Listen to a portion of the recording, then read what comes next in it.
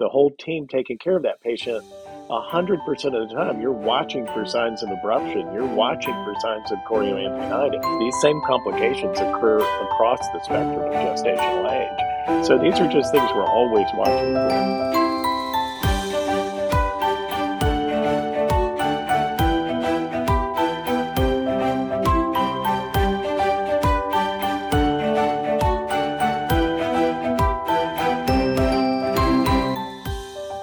Welcome to another episode of the Caring for Both podcast. I'm Dr. Christina Francis, CEO of Applog, and I am guest hosting today's episode for our wonderful communications manager, Miriam. Very happy to be with you all today. I'm very happy to have our guest on today. In past episodes of this podcast, we have explained the difference between induced abortions and the various pregnancy interventions that might be required in order to treat serious and even potentially life-threatening pregnancy complications. Today, we want to do a deep dive into one specific such condition, pre-labor rupture of membranes, or PROM. This is a complication that has been featured in the news a number of times, with several women sharing tragic experiences of subpar care they've received when facing this condition. As an organization with thousands of members, many in pro-life states who are able to provide quality care to women, even in this situation, we feel it's important for medical professionals to know what PROM is and how it can be treated in a life-affirming way. Here to provide this information, our guest today is Dr. Jeff Wright. Dr. Wright is a board-certified maternal-fetal medicine specialist in North Carolina.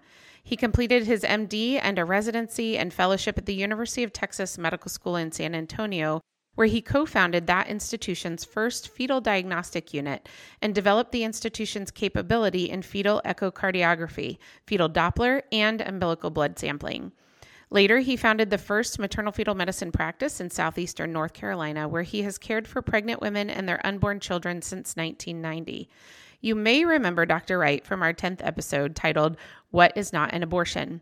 If you haven't listened to that episode, be sure to do so after this one. Dr. Wright, thank you so much for joining us. Thanks for having me. Absolutely. And I have to tell people too, Dr. Wright was previously a board member with me at Applog, and so it's great to catch up with a dear friend and also an expert on this topic. So I think we're going to jump right in and talk about this important condition that we need to understand the treatment of, and especially in this current climate that we're in, with some states passing pro-life protections, and that may be causing some confusion in the public. So hopefully we can clear that up today. So, Dr. Wright, if you can just start by telling us what is pre-labor rupture of the membranes? What do we mean when we say that? Well, pre-labor rupture of the membranes is any time when the amniotic sac develops a leak before the patient is in labor. You know, the amniotic sac is what contains the amniotic fluid that the baby is floating in. Now, if that rupture occurs before 37 weeks, we call that preterm PROM. And that occurs at about 3% of pregnancies, so that's not rare at all.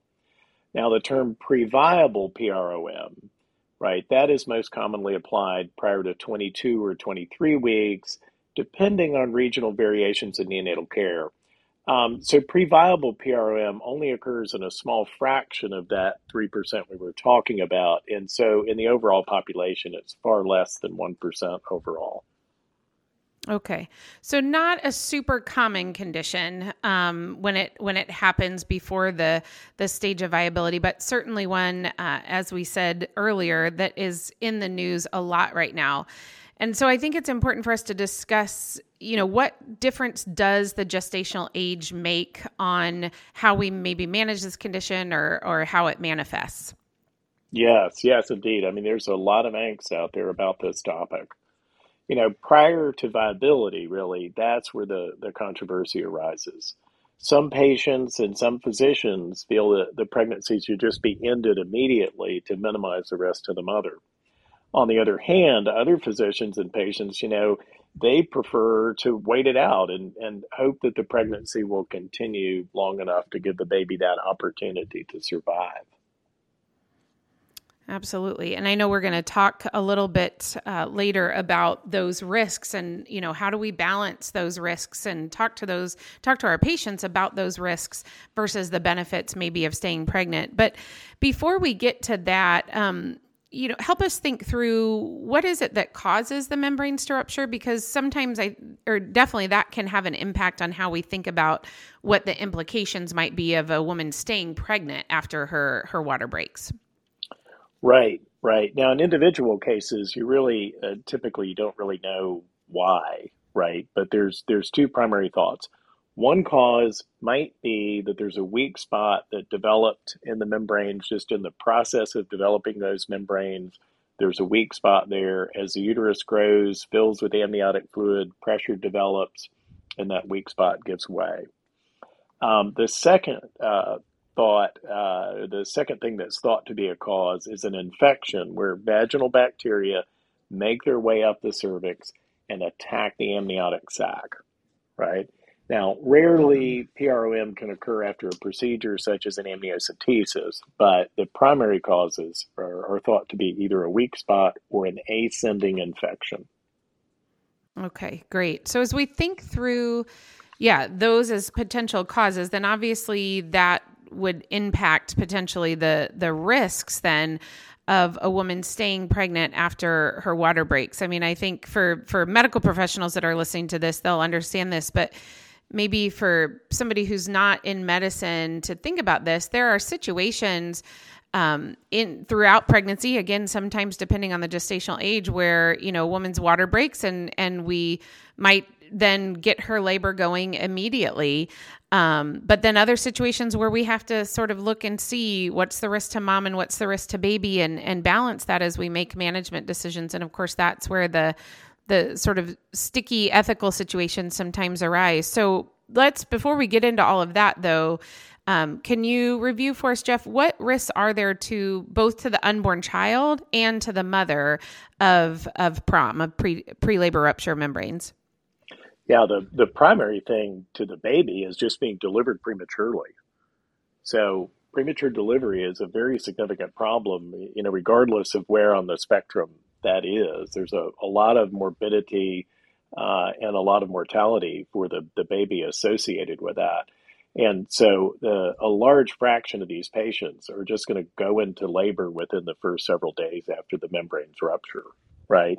Now, conversely, some of them, if expectantly managed, will stay pregnant for weeks or even months, right?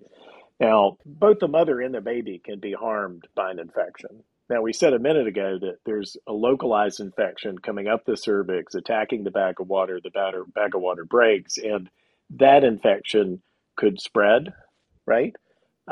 Or once that pathway is there, new bacteria could make their way up the cervix through that pathway. And so that infection in the uterus can be a very significant risk to both the mother and the baby. The other area of risk for both mom and baby is caused by hemorrhage from placental abruption, where the placental breaks away from the uterine wall. The hemorrhages can be quite severe. And that's going to occur in the few percent range, as opposed to an infection risk, which is far higher than that. It may be a third of patients overall. Smaller risks to the baby would be a cord accident, which is a very serious risk, but doesn't occur very often, either from the cord being compressed from the lack of fluid or the cord coming down through the cervix and being compressed. And then finally, when the rupture occurs before 22 weeks, that period is very critical for lung development. And so if there's not enough fluid left in the uterus to cushion the baby, there can be a problem with lung development that we call pulmonary hypoplasia. And that risk is around 10 to 20% if the rupture of membranes occurs before 22 weeks. Absolutely. Thank you. What a great review of the risks. And, again, as people, non-medical folks might be listening to this, what you've just heard Dr. Wright go through is what those of us who are taking care of pregnant women in these situations, what we go through with them pretty routinely, right? As we're giving them, their options here as far as management goes in these situations. Our job as physicians, part of our job is to talk about these risks and how frequent those are. And it's very important that they have accurate information. So can we talk a little bit more about the infection risks associated with this? Because I think this is the one, well, as you said, it's the most common potential complication related to pre-labor rupture of membranes, especially prolonged rupture of membranes. But it's also the one that, of course, we're hearing about the most, not only in the news, but I think within medical circles as physicians who maybe aren't used to expectantly managing these patients, which we'll get into, are now looking at maybe doing that more often, and I think are often very afraid of this infection risk. And so can you talk a little bit more about what that means for the mom? Sure. And you're right. This is a really important topic. So not all infections are alike. So just your common case of chorioamnionitis, and also called intraamniotic infection, by the way. So this is an infection that's in the uterus, in the membranes, in the uterine wall. It's really pretty common overall in pregnancy, even at term. But in preterm PROM, perhaps about a third of the patients are eventually going to develop chorioamnionitis, and that's regardless of gestational age. That risk exists, right? Now, conversely, a true life-threatening maternal infection, meaning sepsis, that's rare, okay? So the standard procedure is if chorioamnionitis develops, you start broad-spectrum antibiotics and you deliver the baby. And properly managed, properly monitored maternal sepsis is rare. In fact, if you look at the large studies, for example, the Oracle 1 trial had over 4,000 pregnant women in it. The Oracle 1 trial looked at antibiotics used trying to improve outcomes in PROM, and they don't even mention maternal sepsis. The finding is really so rare in prospectively managed patients, right? Now, conversely, if you look at the published reports of pre-viable PROM, those are not prospective randomized trials, right? Those studies are retrospective reports. And in those, yes, maternal sepsis is reported. So in my mind, in my view, this really underscores the need to really carefully monitor these patients, regardless of gestational age, and to be ready to act when needed. Absolutely. Well, and I think, Jeff, you made a couple really important points there. In the study that was done that was prospective, so theoretically, they were doing this with a standardized protocol, across the study, that they don't even mention maternal sepsis. And yet when you look at some retrospective studies, they might show higher incidences. But again, with a retrospective study, there's no control over the protocols, how patients are managed. And one of the things that I've noticed in some of the stories that have come out, tragic stories, as we said, that have come out about women developing severe sepsis from pre-viable or even just preterm rupture of membranes. Some of the information that we've gotten is, well, this patient was diagnosed with rupture of membranes and she was sent home and told to return if she had signs of an infection, which I know that's not the way you and I practice when we see these patients. These patients, as you said, have to be very closely monitored. And, if you look at, you and I were talking earlier about ACOG's practice bulletin on rupture of membranes, and they address this pre-viable situation specifically, and even say that the risk of sepsis is anywhere between 2 and 5%. So, not a negligible amount, but again, that's probably mostly based on these retrospective studies. But even at that, it is not an automatic death sentence for women, to have this condition, which I think is sometimes how we're hearing it referred to in certainly in the media, but even, within discussions amongst medical professionals that I've been a part of. And so, I think if we have students or residents that are listening to this specifically, I think this brings up a couple of good points in that you need to understand where the numbers are coming from. When you hear data quoted, you need to understand what kind of study that's coming from. but also to really take a hard look at the numbers. Something like an intraamniotic infection is a treatable condition when we diagnose it quickly and accurately, and then jump on that. And so, from that, Dr. Wright, can you tell us what treatment is available? Either you can touch briefly maybe on just when you do diagnose an intraamniotic infection, like you said, you give broad spectrum antibiotics and then get that patient delivered. But are there treatments that are available for both pre-labor or rupture of membranes, but then also specifically when that happens in the pre-viability period? Right, right. So Christina, this is a good time to make it clear to our listeners that when we're talking about the management and the treatment of pre-viable PROM, that we're not talking about things for which there's anything that's FDA approved, right? And then Mm-hmm. also, as we've said, the available studies are retrospective. There's no large randomized trials focused on the pre-viable and peri-viable timeframes, right? So any Mm-hmm. opinions that come out, regardless of whether you're reading ACOG or someone's opinion or listening to me, we're extrapolating data from those larger trials like Oracle One and others, the American NIH trial, for example. And those trials were primarily enrolled moderately preterm patients.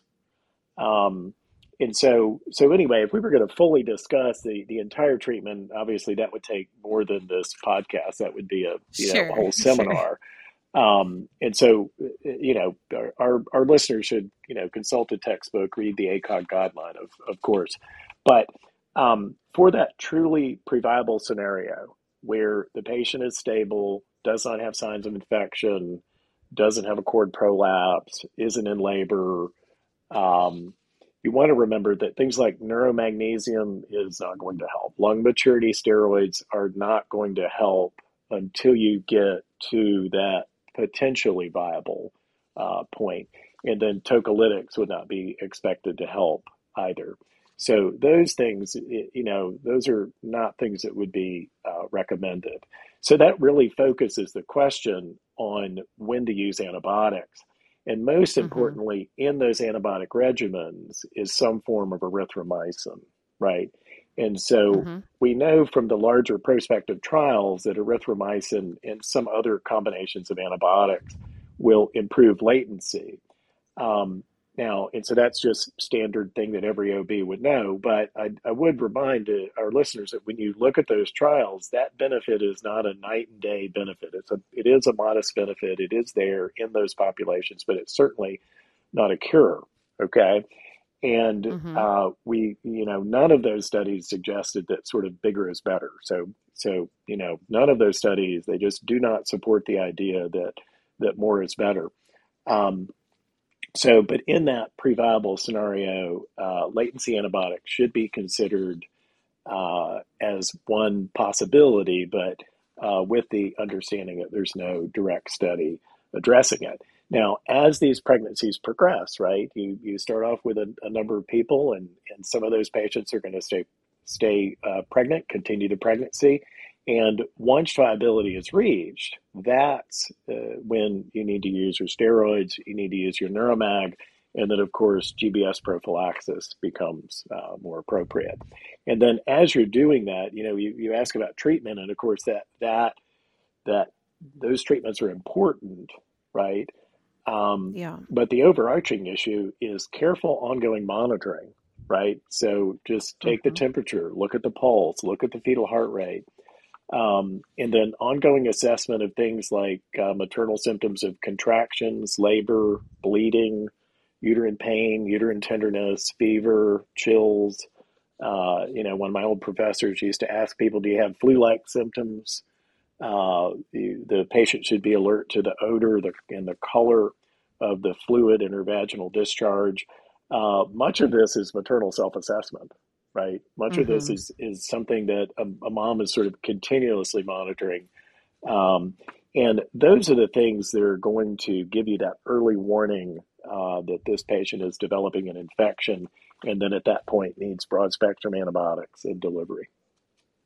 Absolutely. Well, and You made a number of, I think, really important points, especially there at the end. You and I were talking before we started this recording that, for those of us who have practiced our entire careers, being willing to expectantly manage these patients when they don't have signs of infection, we understand very clearly how to do close monitoring of these patients and how to pick up those subtle changes. It's part of, I always like going back to the way our profession is referenced as the art of medicine, right? And I think that I've used the example many times with students that once you see enough patients that are sick from preeclampsia, you're able to spot them from a mile away because they just have a look to them, and I think with the development of intrahepatic infection in these scenarios, it's somewhat similar in that you get used to picking up these signs early on. And,